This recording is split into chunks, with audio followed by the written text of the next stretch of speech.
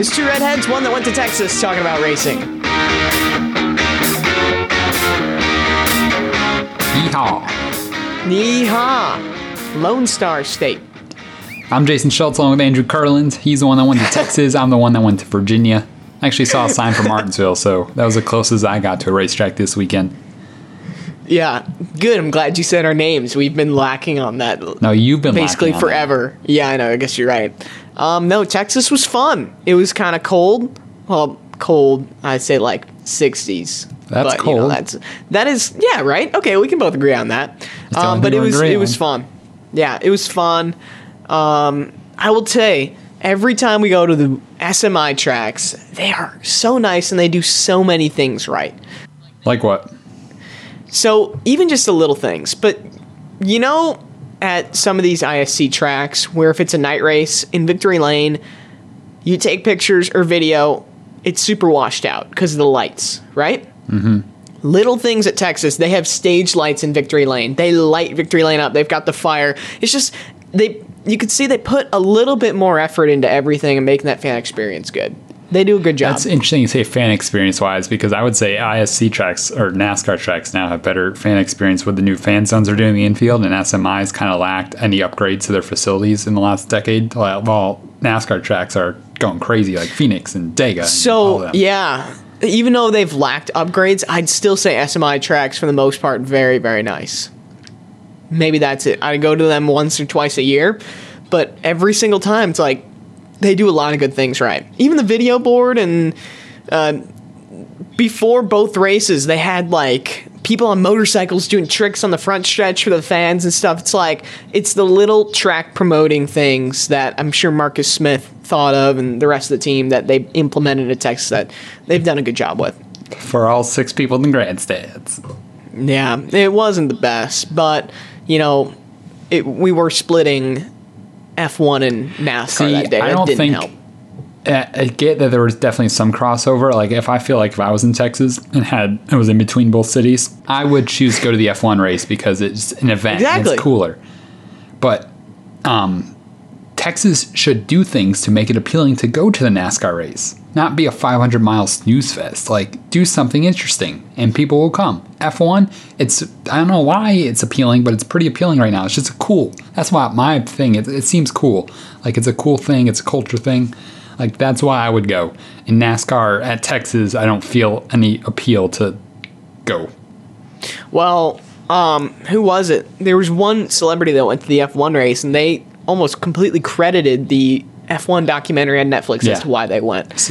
So NASCAR are going to do a comedy series on Netflix to make fun of the sport, while F1's showing how cool and intricate the sport is. NASCAR really needs to take a lesson about that. Yeah, there's a lot of things, but it was good. We were talking right before. One of the funny things, I've got 2 stories for you. First one, did a game with Justin Allgaier, and I'm like, all right, ready to go, and we like get set up. My dad's like, are you ready to record? And Justin's like, you wouldn't believe what happened this morning. I'm like, oh, all right, you're gonna tell me a story.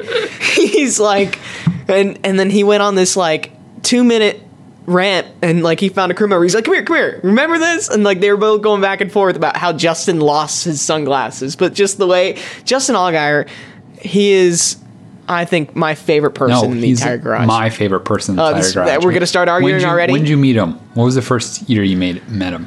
2014. Aha! 2015. He literally came and sat down on the golf cart I was on. He's like, hey, what's up? I was like, all right. He's awesome. Yeah. I work for his race team. I win. Go ahead.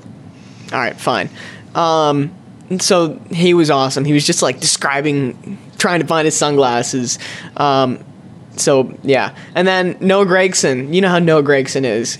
I saw him on Sunday, so he was there on his own. He was talking to his spotter, Earl Barbin. I see he's wearing a black shirt, and it's a square, pixelated shirt of Earl Barbin, like from like 5-10 years ago. And he took a selfie with him, surprised Earl with it. So then we got to talking, and he was like kind of all over the place. He's like, hey, look over there. I'm like, what? You see that kite?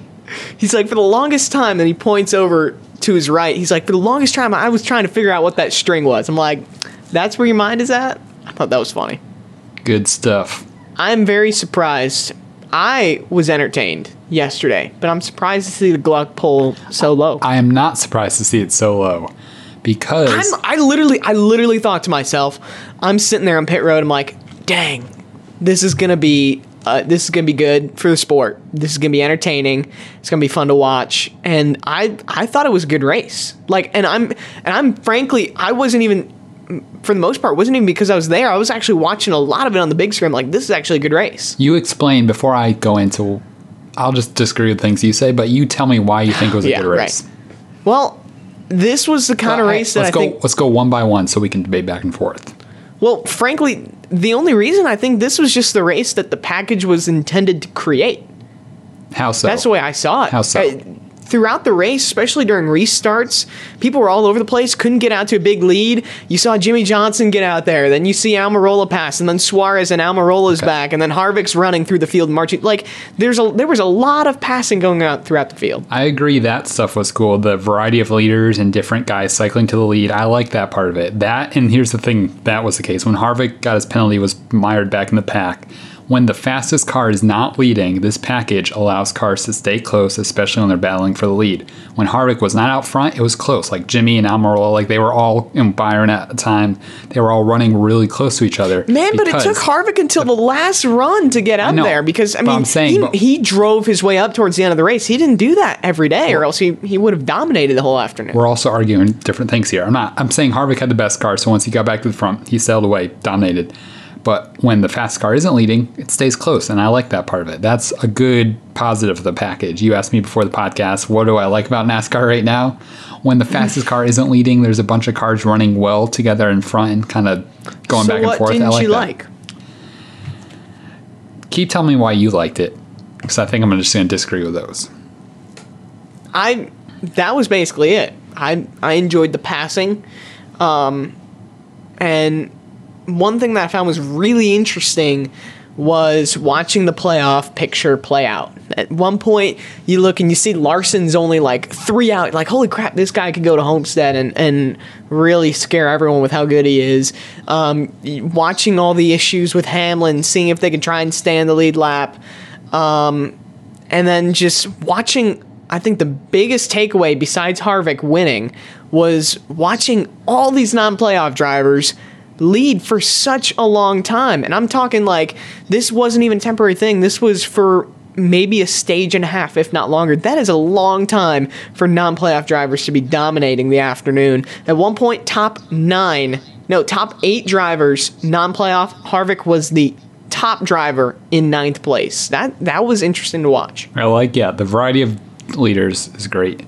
So what didn't you like about it? The race is way too long. Texas I can agree with does not need a 500-mile race. You're right. Like Eddie Gossage, he's a very animated promoter. His constant defending of Texas needing 2 500-mile races with the amount of people that come to those races, it's not worth it anymore. We've seen so many tracks like Pocono and Michigan, or maybe not Michigan, Pocono and Dover used to be 500 miles and went down to 400.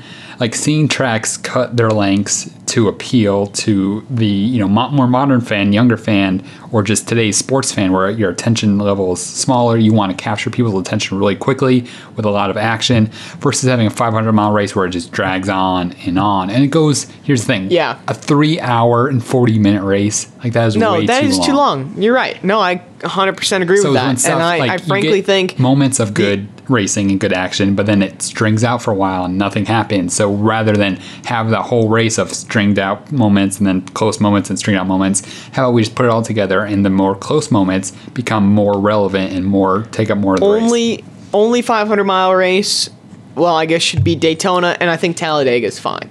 Yeah. Can't you agree with that? Southern 500 Daytona, maybe. Talladega, and then Coke 600, I'm fine with that because that is the race of endurance. Yeah. I know it's kind of a long one to watch, but that's like the big endurance race. You can leave one 600-mile race, but then really after that, I don't even think you need 400. I think 400, you can go down to 300, maybe keep the championship race depending on the length. Well, I guess we're not going Homestead anymore, but I think Homestead's a fine length for 400. But you're right. Shortening race length will ultimately help the sport because you're right. People don't necessarily have the attention span to sit down and watch a race for that long.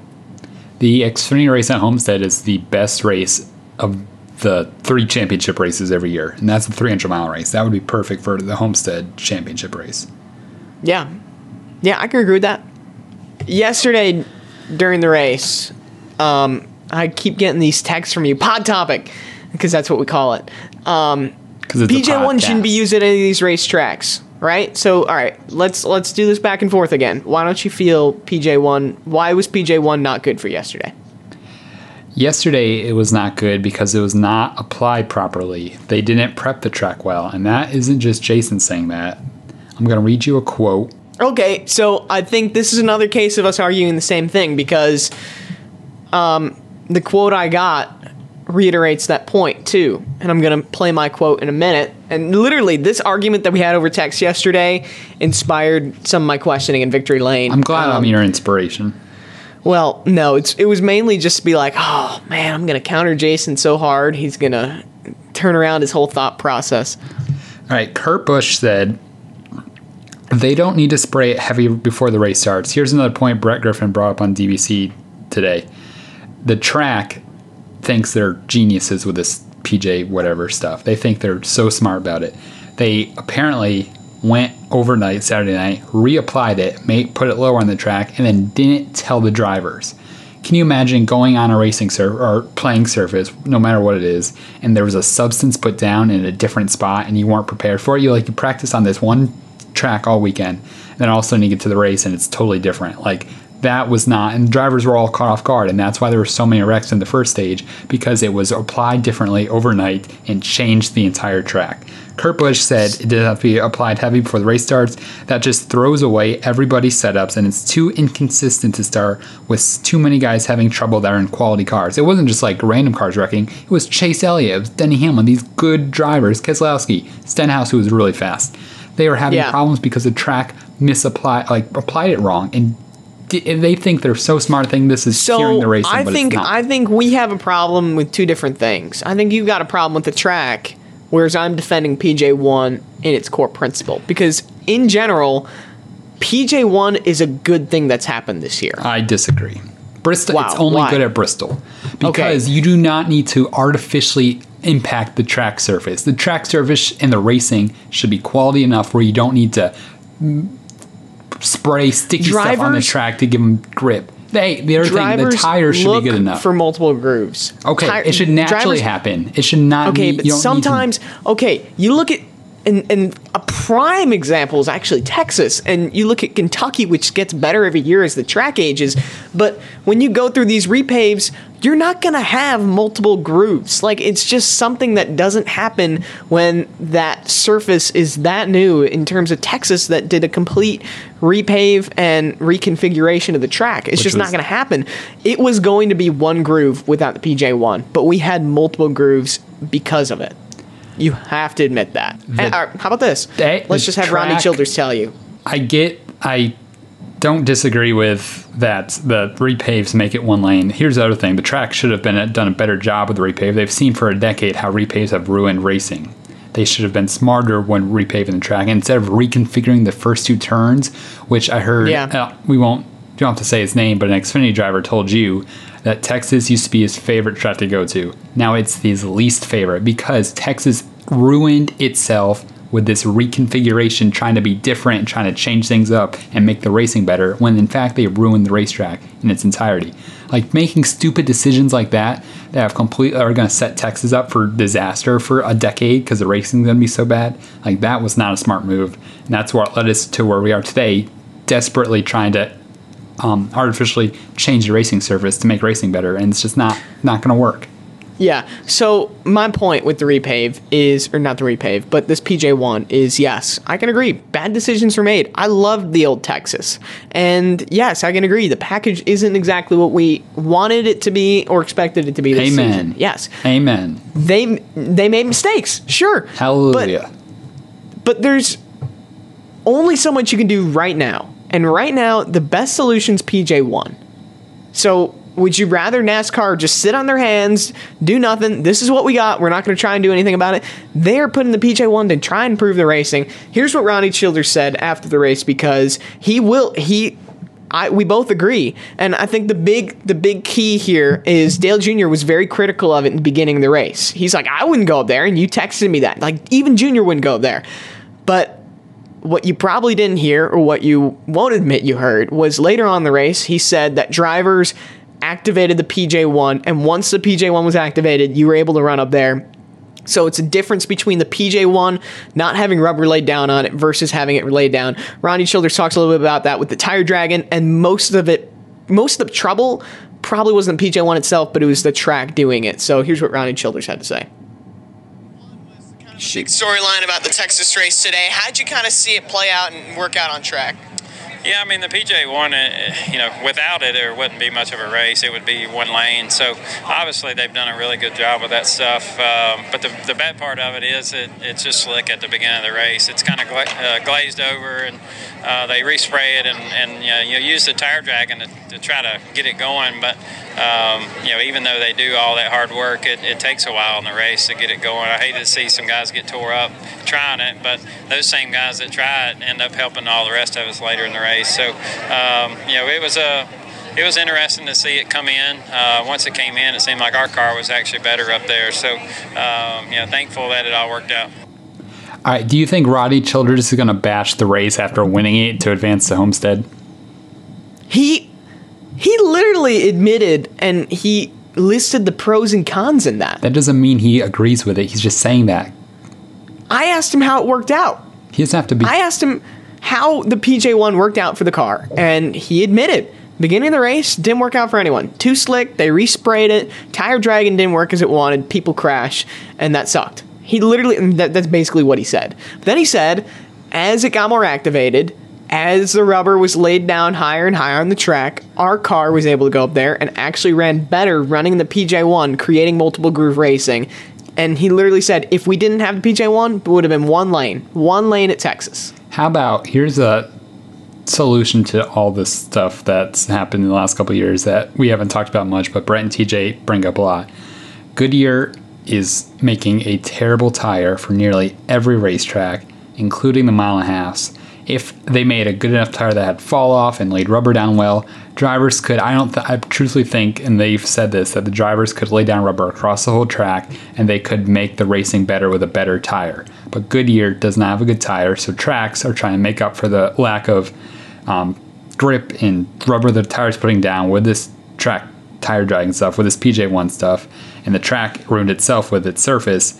But a good tire would solve these problems and we wouldn't need the PJ1. How about we solve problem, like that's a long term. The PJ1, you think we're going to spray that stuff on the track for 30 years? But if Goodyear made a good... No, you're right. If Goodyear made a good tire, it would solve that problem. But what I'm talking about is the PJ1 for this season, this tire, this package right now works and is good. And I'm not advocating, hey, let's use PJ1 for the rest of our lives, because ultimately the goal would be that you have the right tire, you have the right track, and you have the right package that works. And that's the problem. And that's the tricky part. Is I don't think really anyone has an answer to finding the perfect marriage between all three of those moving components, which is the toughest part. And I mean, there's a lot of smart people in NASCAR trying to figure that out right now. And I think we're just in the building blocks of trying to figure that out. You know what's really great? That here we are going to the semifinal race of the season. And what are we talking about? Sticky traction compound on the racetrack. Let's move on. You're right. Let's move on. Kevin Harvick. But you're right. I was wrong. He's going to Homestead. Dominant. He's been so good for months and months now, and then he just proved it. He's good at Texas, and one thing that I found was interesting. I asked this Christopher Bell, who won on Saturday, advancing himself to Miami. But Christopher Bell, I'm like, what does it pose any advantage that you are 1 week ahead of the rest of the competition? And this probably goes the same for Truex, or not probably, it does go the same for Truex and Harvick, but they have an extra week, or for Truex, 2 weeks to work on your Homestead car. They could care less about Phoenix. That's what's so cool is you've got the rest of the field, 2 drivers in Cup that still need to make it, and then 3 drivers in the Xfinity Series that need to make it. And I think Trucks is wide open, right? There's 4 spots available in the Truck Series, which is crazy. Go Ross, go. who have to focus on Phoenix before they get in Miami. And these teams already have way ahead of advantage. So, I mean, you look at this right now. With Hamlin that far below the cut line, they're going to be all hands on deck for Phoenix, obviously. But, man, I really do see this really, after Texas, putting Truex and Harvick as the favorites. And I know they're the only two in there right now, but whoever else is in, they're going to be 1 week behind the 19 and the 4 car at Homestead. So you're saying Kevin Harvick and Martin Truex Jr. have an advantage in the championship 4 because they won already in this round. It helps.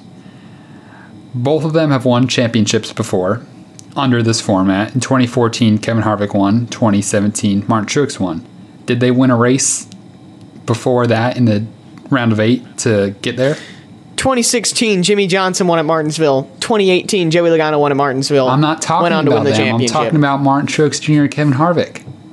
I'm just countering with that stat, too. I'm saying Martin Truex Jr. and Kevin Harvick did not win a race in the round of 8 to get themselves to Homestead and then go on and win the championship. They both got through on points. Actually, Harvick in 2014 won the Phoenix race, the one before it, so you don't really have any advantage there. So, and then last year, or say the last 2 years, Kevin Harvick has won Texas, gone on the championship 4, and didn't win. So, Harvick won Texas last year, had to race his way in through Phoenix because of the penalty. True. That's a good point. Forget about that. But for, a couple days, they thought that, hey, we're good. We're solid. We're in. All right, here's the other thing Harvick said in his post-race interview. They have been prepping this car for weeks already. It's not like they're going to start doing anything different now. Every team that's has a chance to get to the championship 4 has been working on their car for maybe a month already. It's not winning a race. Like, there's no advantage to racing 1-2 all races. I'm saying is that's what I asked Bell, and that was the answer he gave me. I said, does it play any advantage to be a week ahead of the competition going into Homestead? Do you want? I can play you his answer if you want. All right. That's literally what he said. Is we can focus completely all hands on deck for Homestead. Might not even be a physical car thing, but just for the team to get into championship mode. That's it. But Kyle Busch pretty much already assumes he's going to be in Homestead if he does well at Phoenix. I don't think it's safe to say anyone can assume that way. Denny Hamlin took a 44-point swing at Texas. I don't think he was expecting that. I'm not talking about Texas. I'm talking about Phoenix. Kyle Busch. What's different points-wise? What's the difference between them racing? Okay, say Logano doesn't win Martinsville last year. Rex at Phoenix, he probably was okay on points, because let's just assume he finished second. Let's say Truex won Martinsville. He ended up getting the extra inch on Logano. Logano's probably fine going into Phoenix. Rex, he's out. He was above the cut line. He was out. Hamlin was plus 23 going into Texas. And if we read the points, let's look at this. Yeah, Kyle Busch plus 22 going into Phoenix. He's out just like Hamlin is right now. You're twisting this into something that's different. All I'm saying is that there is no extra advantage to already being locked into Homestead going to Phoenix. Everyone's going to be pretty even going to Miami. It's going to be, there's no advantage, like no mental advantage. And it has only worked twice. Only twice has it paid off to win one of the first 2 races in the round of 8, go into Miami and win the championship. The rest of the years, 2014, 2015, 2017, hasn't mattered. It's a total, I don't think it has any advantage. Like, there's no stroke of luck that you get by winning a first 2 races. It's going to be, everyone goes to Miami, even playing field. Whoever comes out on top then wins. I don't think there's any extra advantage to winning now. Well, Christopher Bell disagrees. Let's look at the points. Wrong.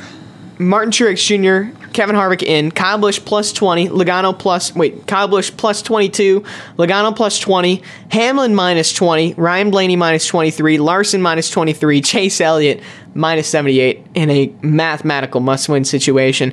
One thing that I found was interesting, I think it was Bob Pockrass who asked this to Denny Hamlin after the race, or not Denny Hamlin, to Kevin Harvick after the race, but he's like, you guys were in this situation in 2014, being below the cut line, like, what's that like going into Phoenix, knowing that you were kind of the favorite all year? And Harvick's like, well, we went to Phoenix, and I know what you're going to say. Phoenix is Kevin Harvick's racetrack. He's very good there. But nonetheless, Harvick, backs against the wall, went into Phoenix, won the race, advanced the championship, won the championship. Do you think Hamlin, who's in this situation, he's kind of been storylined as the favorite all season long, minus 20 going to Phoenix, do you think he can race his way in? I'll say no. I just don't I think Logano's good, but Logano's average finish actually at Phoenix is trash. So he could struggle a little bit more, but like I don't see him running so poorly that Hamlin gains all those points unless Hamlin wins. No, I think Hamlin would have to win. Yeah. It's a must-win scenario. And I don't even know if he can, because really we haven't really talked much about Denny Hamlin and Phoenix. Like, that's not really a conversation that you think about. Interesting? The current top 4 in the Championship 4 were the Championship 4 are the same as last year. You remember back in early days, the glory days of the Championship 4, 2014, 2015, 2016, when we would have a variety of different guys each season. It wasn't just so predictable where we're having the same crop of guys succeed in this format. And it's because the same crop of guys has all these playoff points going to the playoffs in the round of 8. They're set. They pretty much can control their own destiny going to Championship 4. It's the same group of guys every year. I miss the days where Jeff Gordon wins Martinsville by chance and it's not the best all year, but won that race, got to the Championship 4 that year. That was such an exciting storyline to see him in it. And even though he wasn't the best car, but it was just cool to see him in it. I think it might have been that same year, Martin Truex Jr., before he turned into the Martin Truex Jr. that was the champion contender in 2016, 2017, made the Championship 4. Like that small team, Furniture Row making it all the way. That was such a cool story. 2014, Ryan Newman coming within a half a second of the championship and a win, like winning the last race of the year, his only win to win the championship. Like those stories are awesome. But now, under this current playoff points format with a Championship 4, it takes away that exciting, like, random chance that, this year would be, if a Kyle Larson or Ryan Blaney got in, that would be a pretty big surprise because they have not been good all year, have come alive pretty much. For them to start already at a death, behind, I agree. If it was an even playing field to go into it, I feel like they would have a really good chance at making the Championship 4. Playoff points need to get thrown out and never talked about again. They are ruining the excitement that I felt from the playoffs in the first couple of years under this format. Yeah. It's predictable. It's totally predictable. I had both of those questions prepared for Eric Jones and Byron this past weekend. I just forgot to get to them. So I'll ask Kurt Busch or Bowman what their thoughts are about playoff points. Literally straight up, are playoff points fair? See what they have to say. I like it. Because, listen, this is the one thing we can agree on wholeheartedly. Go to our grave about it. Playoff points. They suck. All right, going to Phoenix. This is your first home race in Phoenix. How do you feel? I'm excited about it. No, I'm really excited about it. It's going to be nice not having to travel to Phoenix. Just to be able to sleep in my own bed, which it'll be nice. And I got some friends that are going down here, so... Sarah going? It's going to be a fun race. No. Sad. Who's going? Henry is going to go all 3 days. Then my buddy Kevin and Joey are going on Sunday. Sweet. Mm-hmm. We would talk about this real quick. In a year from now, I think maybe it might be this current weekend. We're going to be talking about Martinsville. We will be going into the championship race at Phoenix, yeah. So since it'll be the same package, unfortunately, going to Phoenix next year, how this race plays out on Sunday will be a very strong indicator of how the championship race will play out in 2020. Do you agree or disagree? I can agree with that. It's going to be very similar conditions, very similar, probably the same contenders because they're going to be good again next year. We'll see who's the best under this playoff pressure going for a championship. Yeah. I think that's fair. One thing I think we'll argue about next week, that I went back to read some stories from the Spring Phoenix race with this package. Every single driver complained about how hard and impossible it was to pass a year ago in Spring in Phoenix. So I think that's going to be the storyline of this weekend, that no one passes. It's going to be track position. Whoever qualifies well stays up front. I think unless they wreck and face some adversity, it's going to be pretty determinant about who's going to succeed on Sunday. Yeah. I remember the storyline, at least during the practice sessions at Phoenix earlier in the year, was how fast they went through the corners. Which is that was the first thing. No, you're right, but that was the big thing. So we'll have to see how it works out this weekend. I'm excited to go down. I'm so ready to already go back and get some more content. Got a very busy lineup on Friday, and yeah. And I'm going to be making more of those playoff videos. Get ready for Homestead Week because it's going to be like a movie trailer or something like that. Getting everyone ready for Homestead. We're going to kick the GoPro back out again. That stabilizer, I'm a huge fan of it. So if you saw some of those shots in that Chase Briscoe video, that's where it's from. So, yeah. That's all I got. Sweet. Cool. Follow me on Twitter at HeyJasonSchultz, and we'll catch you after Phoenix. Yep, that's it. And you can follow me at no Andrew one cares. Curlin TV. No, sorry, I'm saying it. Andrew Curlin TV. Step up your IG story game for the next couple races.